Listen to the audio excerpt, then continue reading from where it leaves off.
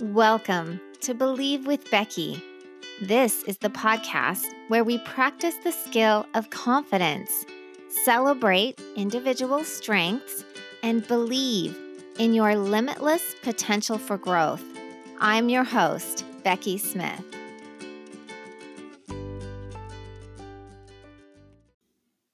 Hey friends, I just want to say thank you to those of you who took the time to leave me a review. I know that it does take time out of our busy schedules to try to figure it out and to do that. And so I appreciate it so much. And I just wanted to read a review that was left. It says, Becky does a great job of exploring different aspects of our mind. She is a life coach that is genuinely curious about how to do life better. She is informative and educational. It feels like we are learning alongside her into different ways we think and act. So enjoyable to listen to. And again, I just want to say thank you and encourage the rest of you to please take a moment and leave me a review. It really helps other people to find my podcast. I also would like to share with you some of the transformation that I have noticed recently in my life. I was with one of my brothers and he told me, he said, Becky, I just got to tell you that you are so different. And I was like, what? He's like, different in a really good way. You are radiant. You are confident. You are more of yourself than I have ever seen you. And then he did say, well, it's not that I didn't like the way you were before. And I'm like, I know. He's like, but this version of you is really great. And so I just really attribute that to all the work that I've done with life coaching. And I do see the transformation in my life. And I know that it's not as visible to everyone as maybe weight loss transformation or a makeover, but it is a makeover of my mental and emotional health. And I really do feel it. And it's the reason why I do this podcast. I also noticed being around family. I don't know if you've ever noticed, but sometimes family can bring up the worst in us and our insecurities. And I just didn't feel that as much this time. I'm not saying it was perfect, but I didn't get upset over things that I would have gotten upset over. I didn't feel insecure over things I would have before. And I just was able to enjoy and love the people around me. And what a gift. So today, I want you to enjoy this podcast. I want you to enjoy this conversation that I had with my friend Shelby. There's lots of good things to learn from. And again, thank you for listening. Welcome to the podcast, everyone. Today, I have a special treat. I have a good friend of mine, Shelby Hansen, who we met at life coach training, and we ended up being roommates. Neither of us knew anything about the other, and we both just decided to be brave and save some money and be roommates. And it turned out that we totally clicked, and we just had such a great time getting to know each other. And I just got to learn such fascinating things about Shelby. She is such an inspiration. And in this conversation, you'll get to hear more about that and why I wanted to have her on the podcast. So, Shelby, welcome to the podcast. Thanks so much. I'm really excited. Yeah, thanks so much for doing this. Now, I don't know if I mentioned that you live in Michigan. So there was just a little bit of the time difference. So I might have a little bit of a morning voice because it's not really early for me, but yeah, I had to make special plans. And so anyway, so I'm so glad you're here. And can you just tell us about yourself? Yeah, sure. So I grew up with, my dad was in the military, so we moved all over the place. So grew up in a lot of different places in the country, and growing up, I always really loved writing. I loved going to the beach, went to high school in Hawaii, and always loved doing crafty things. When I went to college, I studied communication disorders and got my master's in that. I met my husband at BYU and got married in the middle of my degree. And he actually joined the Air Force and moved to Ohio in the middle of my master's. So I kind of did a commute for that. And then my first son was born actually the day that I would have walked for my graduation. Oh, I didn't know that. For communication disorders. So we had a little celebration in Ohio. We got out of the hospital that day, and so now we have 4 kids. My son's now 11. I have 2 daughters that are 9 and 6, and a son that is 2. And since we've been married, my husband and I, we've lived in 7 different states, as well as Japan for a couple of years. And like you said, we live in Ann Arbor, Michigan now, and my husband's getting a PhD in aerospace engineering. And then he'll be teaching at the Air Force grad school in Ohio after that. So. Wow. Yeah. I forgot about all the places that you've lived. People in Hawaii and Japan. And that seems so like exotic. And it's probably not always exotic, moving around, but I'm sure you have really good experiences and stories to tell and things like that. Oh, yes. All right. So, Shelby, one thing that is unique about you is that you have had a kidney transplant. Yep. And so that's not your average everyday thing. And so I was wondering if you would tell us a little about that journey with your kidneys. Absolutely. Yeah. So while we were living in Japan, I ended up having my 3rd baby in Japan. My other kids were 5 and 3. And we moved across the world when she was 8 weeks old. Oh, wow. And then we moved across the country 2 months later. And then a year after that, we moved across the country again. So by the time before she was 1.5, we'd done all of those moves. Oh, so wow. There was a lot going on. And we moved to Florida. We ended up there. And when we moved there, I was just like, my life is overwhelming. I'm exhausted. And so I just chalked it up to a lot of changes. Yeah. And so I was sleeping for 12 hours at night. I was taking naps and I still felt exhausted. And I just felt like this overwhelming nausea, and especially like in the winter time. And so when it got warmer, I started to feel better. So I just thought, oh, this must just be like postpartum stuff, or, I'm just a mom with kids and don't get a lot of sleep before. So I'm just catching up. Yeah. So so in August of 2013, I'd had like perfect lab results. And then in March of 2015, I wanted to get a better life insurance policy. So I had some labs taken for that. And my husband was actually on a business trip in Japan for a month when I got a letter from the life insurance company that I'd been denied coverage because of my labs. So I called one of my friends that was a nurse, and she listened to my labs and told me I needed to call the doctor right away. And when I called the doctor, I went into the doctors, and they took one look at me and they said, we'll do the labs to be sure, but I'm sure it's a mistake. You're fine. And so they redrew the labs, and the next day my phone was ringing off of the hook because the labs were right. And I had been diagnosed with being in stage 4 kidney disease. Oh, wow. Yeah. And then, and so they I underwent. You looked healthy too. The doctors were like, oh, it's fine. You can be fine. Yeah. That's crazy. I didn't know that. Okay. Yeah. So then what happened next? Well, I underwent every test that there was under the sun to figure out what went wrong. And one of them is a biopsy that they'll do for your kidney. So they actually put a needle through your kidney and they pull out a little piece and see it under a microscope to look for the damage. And when they looked at it, the damage was too extensive. So they were never able to fully determine why my kidneys failed. Wow.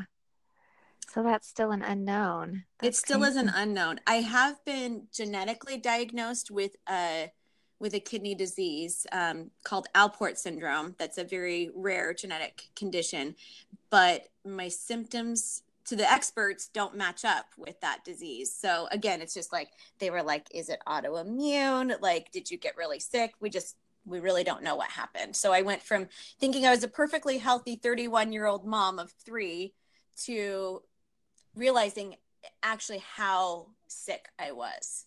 Yeah. So what was the next step? So like I spent from about March until probably I don't know, till the end of the summertime and the beginning of the fall, just trying to figure out what was going on. And then in January, we went to New Orleans, and I actually started to get listed for a kidney transplant. So I passed all of the tests because otherwise I'm completely healthy, except for my kidneys. They're the only thing that's wrong. Yeah. And so they put me on the list in January of 2016. And then I found out very unexpectedly on Father's Day of that year that I was pregnant with our fourth child. Wow. So surprise. Surprise.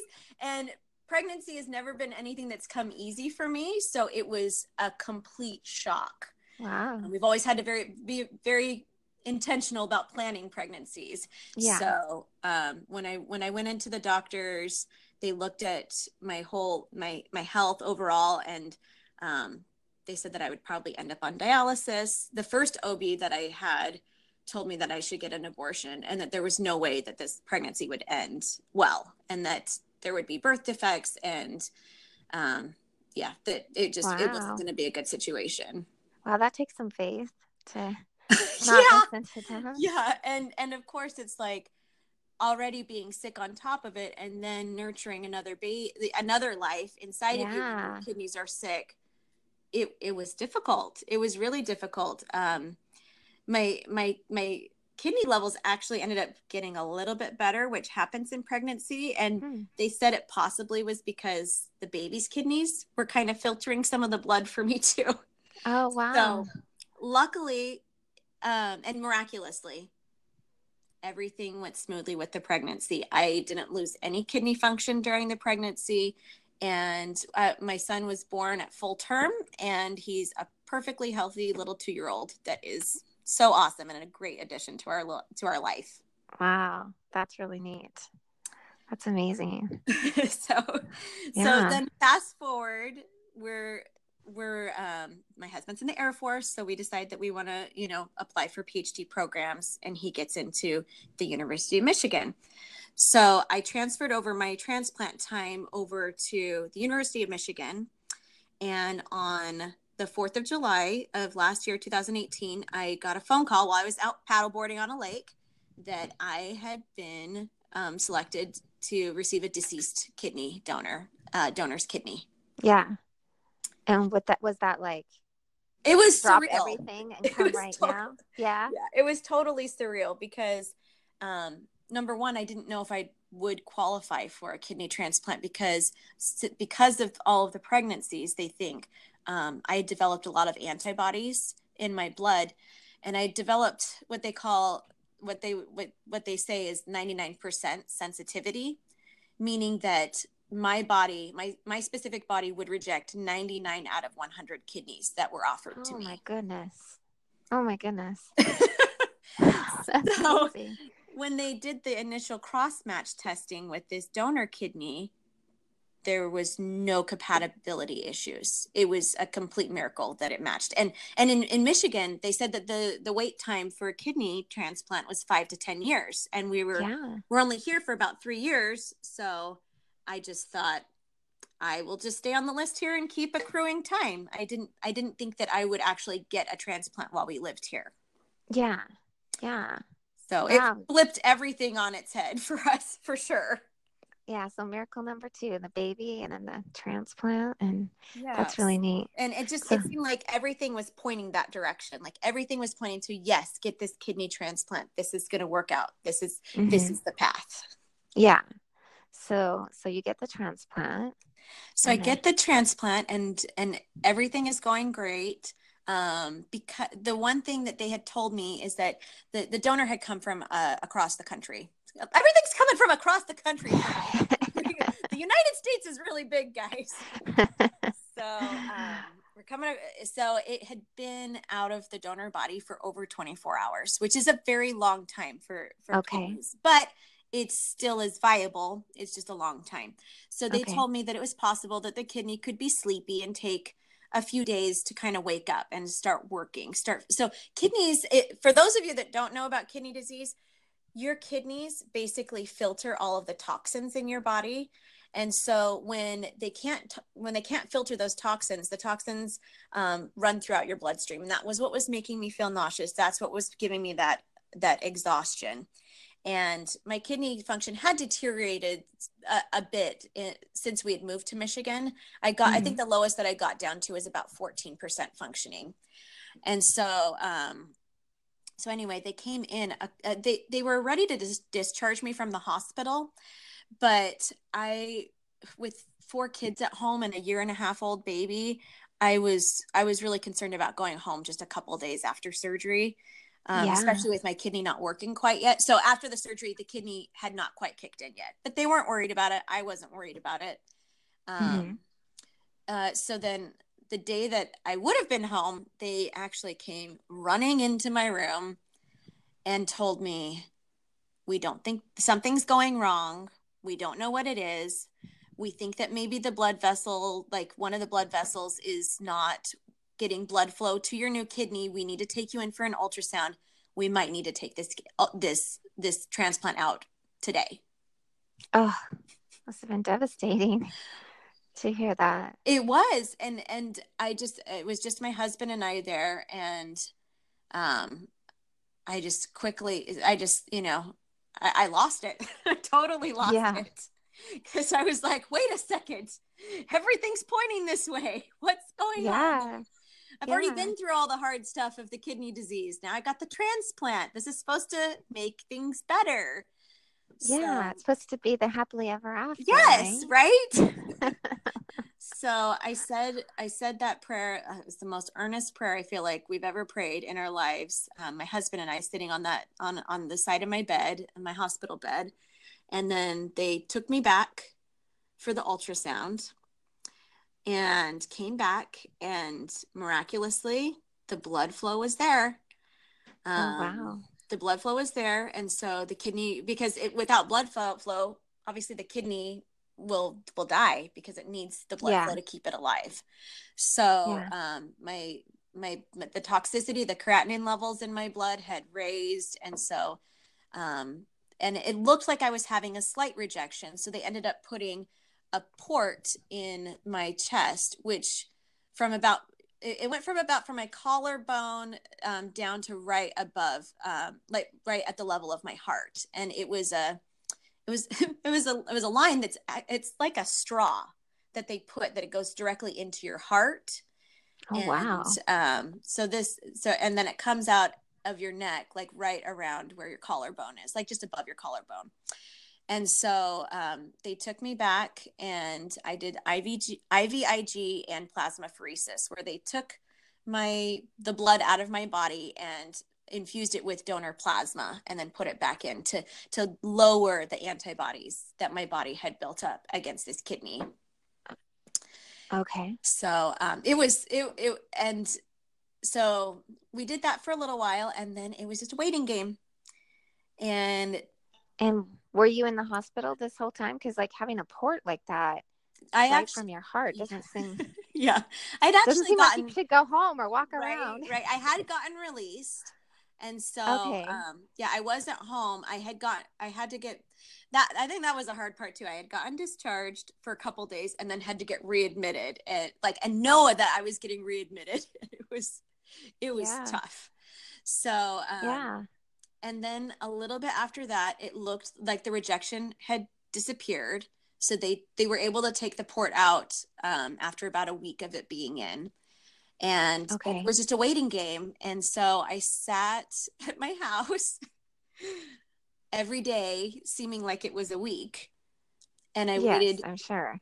And they were doing biopsies in the meantime. They'd already done 2 biopsies of the new kidney, which was putting that needle in and kind of puncturing it and injuring it a little bit more just to make sure what was going on.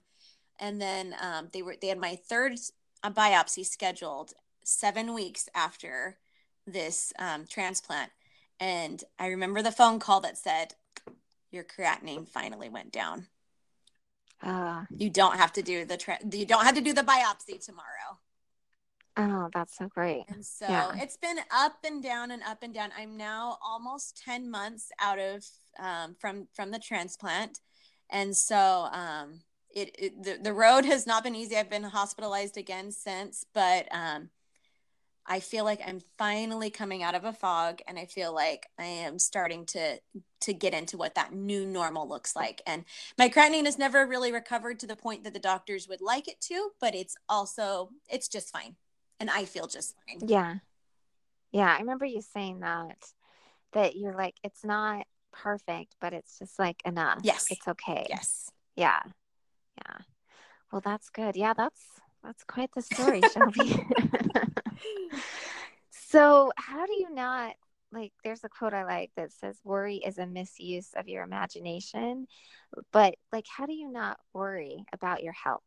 Oh, or do you? sometimes I How do. do you manage that? Okay. Yeah, I definitely do worry because, I mean, how can you not? Like, Yeah. how can you not? But I also, Yeah. there's some things that I do that really help me with that worry. And one of them I think is just the one of the best tools that I learned at the coach training that we went to, was really taking it down to the facts of the story and getting really neutral about it, and realizing that circumstances are neutral. All of this stuff that's happened to me is neutral, and like trying to think a million different ways about the facts that other people could have these opinions about it differently. Like I didn't ever go on dialysis. Like I look at the people that have been on dialysis and are waiting years upon years, some of them decades, for a transplant. And they would give anything to have the story that I have, that's been so difficult for me to go through. Okay. And so thinking it that way helps you too. Yeah. And also I think something else that I've started in the past, I've stopped and started lots of times, but in the past couple of weeks, I've been really into journaling.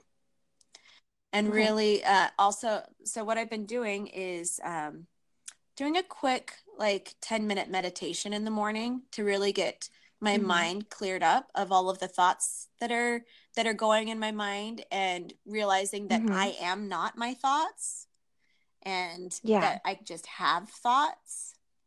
And then that's so huge. It's huge. It's like the biggest thing. Yeah. And realizing that I could be wrong about a lot of things. Yeah. That's a big one. And so go ahead. You talked about like being grateful that like you weren't on dialysis and all that kind of stuff. So how does gratitude, what role does it play, and how do you use it in your life? Well, when I was thinking about that, like about gratitude, I think that initially after the surgery that I wanted to go straight to gratitude. I wanted to be thankful no matter what. And because of that, I was resisting a lot of the trauma that was going on with me. And, and I know that from a lot of the life coaching that my thoughts are the ones that caused me how I feel, but that I don't need to resist those thoughts, that I can just accept them, that I can just accept that I feel sorry for myself that I've had to go through this, and just really feel that. And I love that you said that. So many people need to hear that. Right? Because then we feel sorry for ourselves, and then we judge ourselves for it, and then we feel even worse. And then it's this big hole and this big cycle, no matter what's going on in our lives. So that's a very important point, that you had to feel the pain. And we call it clean pain, right? Where it's just the pain that happens because that was a traumatic thing in your life, and you're going to have feelings and emotions, and you're going to be mad, and angry, and that's normal. And you're going to be sad, Absolutely. It's a loss. You physically lost a part of your body. So I think that, in my mind too, like I did have both of those things. Like I did feel really upset and disappointed and frustrated, and I did feel grateful, but I wanted the grateful to override all of those negative emotions rather than just feeling those. Good point. And it doesn't do that. No. Yeah, that's a good point. So, and the other thing that I've really learned is that gratitude comes from noticing. Okay. It comes from noticing all of the things around us. Like, I think that we get immune to what we have in our lives, and we get immune Yeah. to the things that we are able to do and are able to accomplish, and we don't give ourselves credit. We don't give God the credit. And Mm-hmm. so when we notice those things that we're doing, whether if especially, so I'll give you a little example about that. So Okay. when so after the surgery, they said that my muscle fascia was so weak from having so many pregnancies, and they said I couldn't lift more than 5 pounds for 3 months, which doesn't sound like that bad unless you have a very active 18-month-old baby Yeah. that is your last baby. Like, you're done. You're not having any more kids. And Yeah. so the first place that I went to after the surgery and after things had started to calm down was I went to the YMCA. And so I couldn't hold my son, so I couldn't push him in a stroller. Like, I couldn't do anything with him other than hold his hand. And I love my son so much. We joke that his spirit animal is a sloth. He is roly poly and the slowest thing, which is wonderful. I needed that, but I'm like, I I like love I it. couldn't like. I'm picturing you walking down the track on YMCA with a sloth like So right next to there you. is a child watch, which is why I went to the YMCA. But I'm like, Oh, okay, getting him gotcha. to go anywhere with me was like a snail's pace, and like getting him in the car, like I couldn't go anywhere for 3 months without Yeah, somebody else with me because he yeah, couldn't climb into the car by himself. And because he's just this big roly poly chubby little toddler. yeah. So as soon as I could, I went to the YMCA, and because I knew that I needed to get my body active. It was very important. I didn't but I couldn't, like, so let me back up a little bit. I've always really liked exercising. My husband and I have done triathlons. I like to go paddle boarding. I was on swim team in high school and water polo team. And we have a lot of that. And um, not being able to do all of that was really hard for my brain. So Yeah. I was just like, you know what? I just need to move my body. I need to move my body where my son can be cared for. And whenever I would have a friend that was going to the YMCA, I would ask if I could go with them. And Hmm. as long as I had somebody that could get him to the childcare, because getting from the parking lot up there was also an ordeal, Yes. then I could just get up to the track and just walk. And so on the wall of that track, it had a sign that like, I feel like it changed everything for me. It just had these four simple things. It said, set goals, smash them, clap, and repeat. I like And I was that. like, that's it. And I had been forgetting the clap part, Yeah, the appreciation that I was doing it, the gratitude that I could do that. I love that. That's so good. So, yeah. So that's so for me, I'm like, I had to set the smallest goals. Like, I had to do the smallest things because I could barely move at the beginning. Yeah, yeah. So what was the goal um, in the at the beginning? beginning, my goal was just to walk. And I was like, I'm Okay. not going to look at the clock. I'm not going to, I was like, and for me, I'm like, okay, how fast can I do a mile in a minute? Like, that's been like, I'm always like, want to push myself to the next thing. And I was like, nope, I'm letting go of that. I'm totally like letting go. And I'm just going to walk, and I'm just going to do the kindest thing that I can think of for my body. And always, that's what I always ask myself. I'm like, what's the kindest thing I could do for myself today? Oh, I love that because a lot of people I've heard said before, like, don't compare yourself to others, but you should compare yourself to yourself. And I'm like, I don't know if that's so great either, because in your situation, you couldn't compare yourself to what you were Right? before. It just like they weren't even in the same Mm-hmm. league. It wasn't the same Mm-hmm. thing. And that's how it is for people in their lives too. When things happen in your life, you have to start where you're at and start small and not compare yourself to where you were before or where, you just, this is the new, like you said, new normal. Yes. And yeah. And what's the goal going to be here? So I think that could be really, really helpful for people.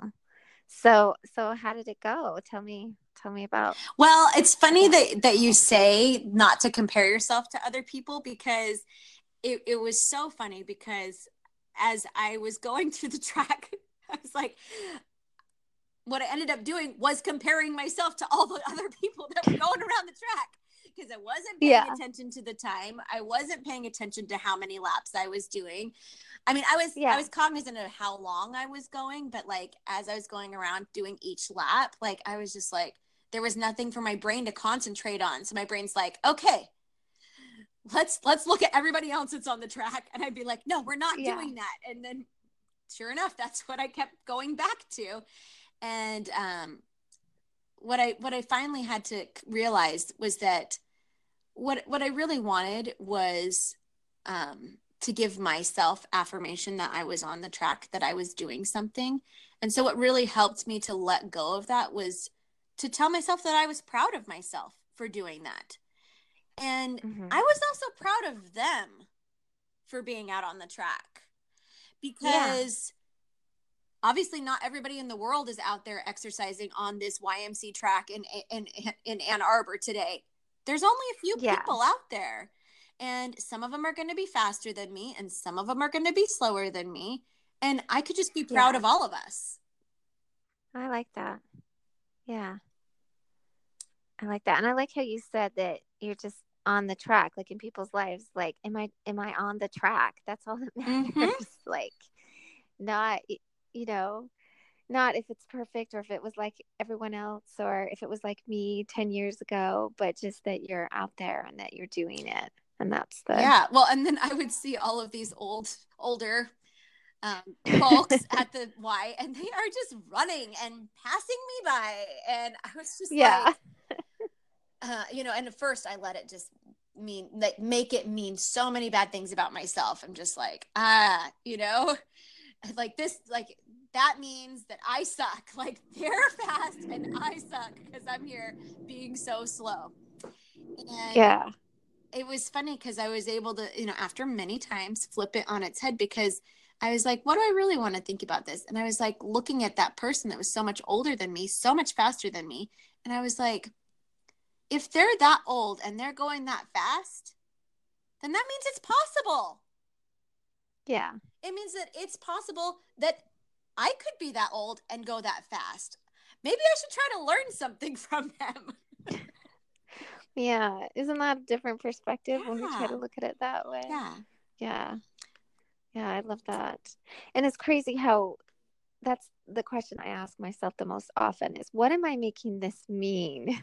you know, Right. with anything in my life. It's one of the biggest things I've taken from life coaching is what am I making this mean? Yeah. And Um, yeah, something too is that, like, I realize that whatever thought patterns I'm having somewhere, I'm having it everywhere in my life.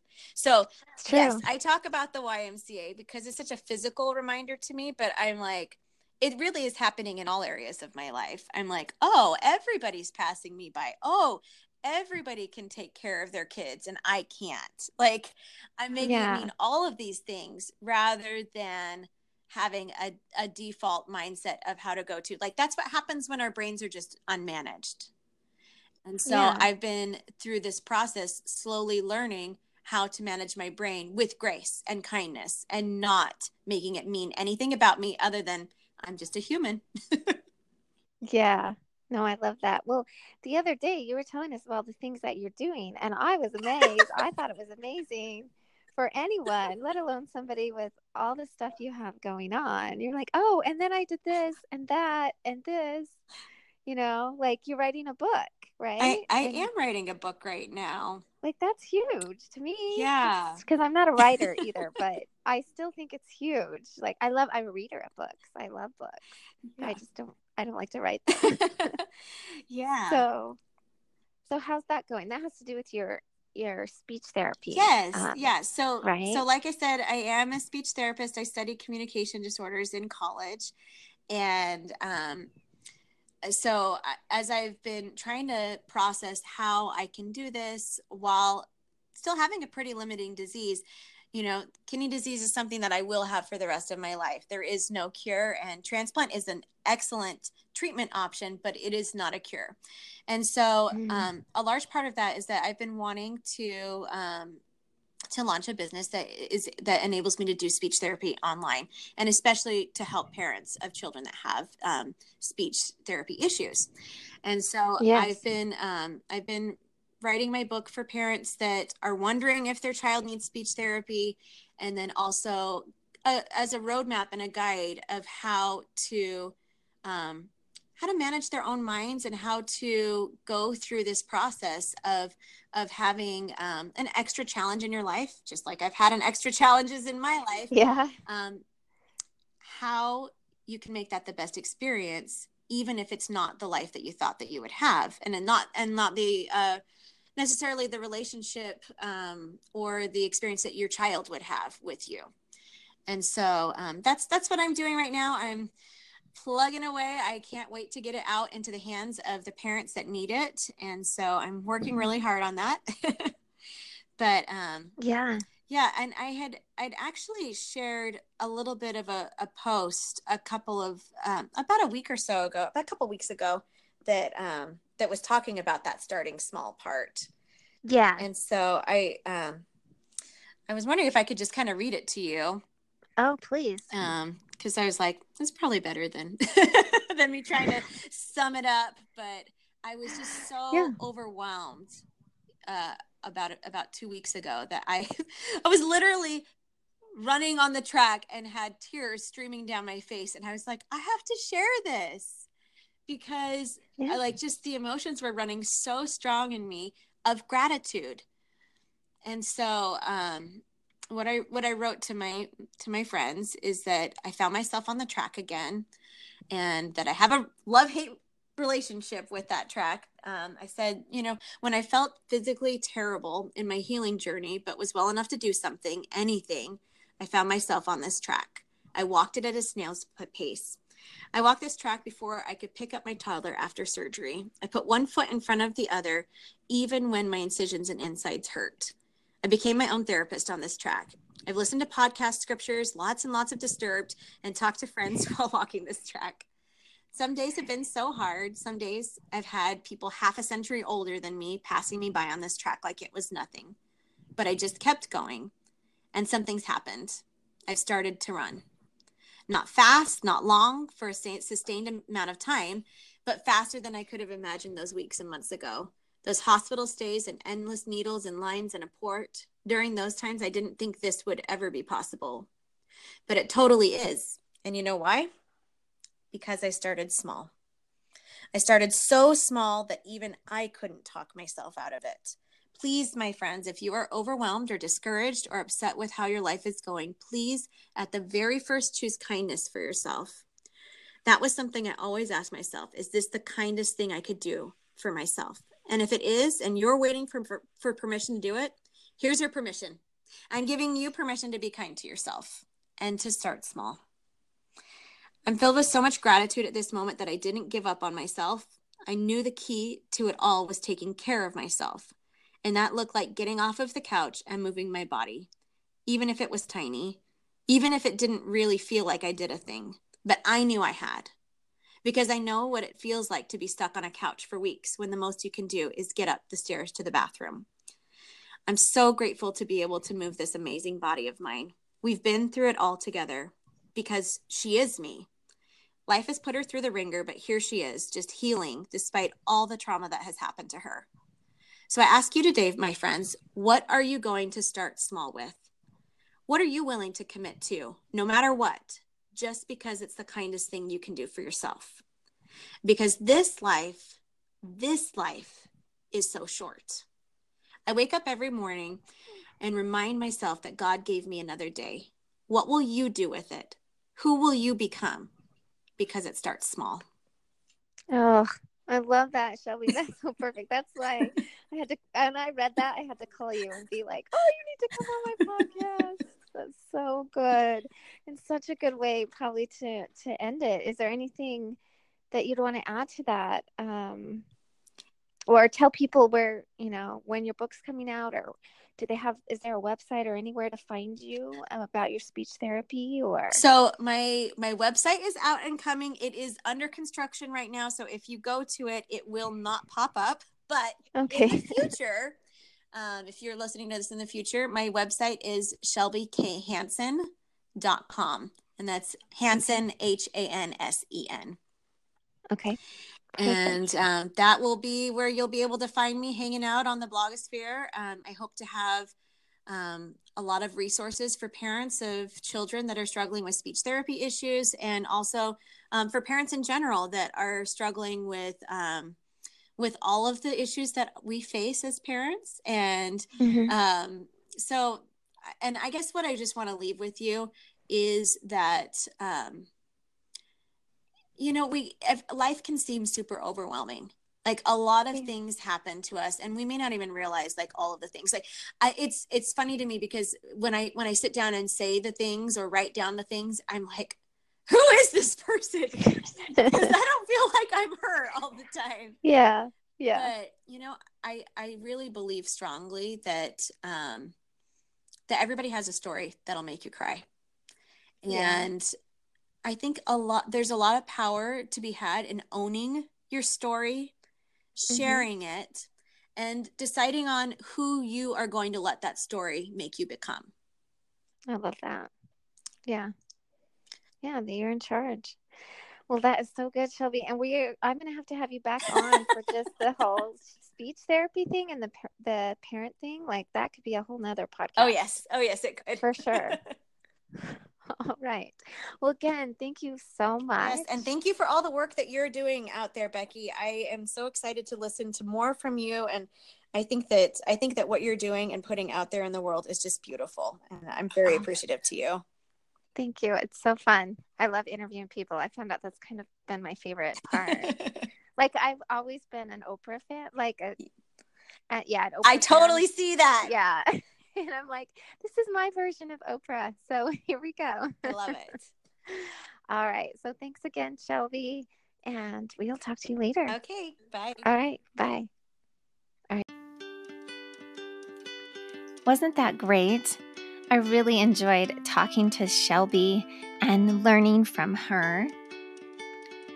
Some of the things that stood out to me in our conversation was whether it's dramatic, like kidney disease, or it's just everyday life, we could all be kind to ourselves, start small, and remember to clap and celebrate even the tiniest victory. I hope you all have a beautiful week, and I will talk to you later. Bye.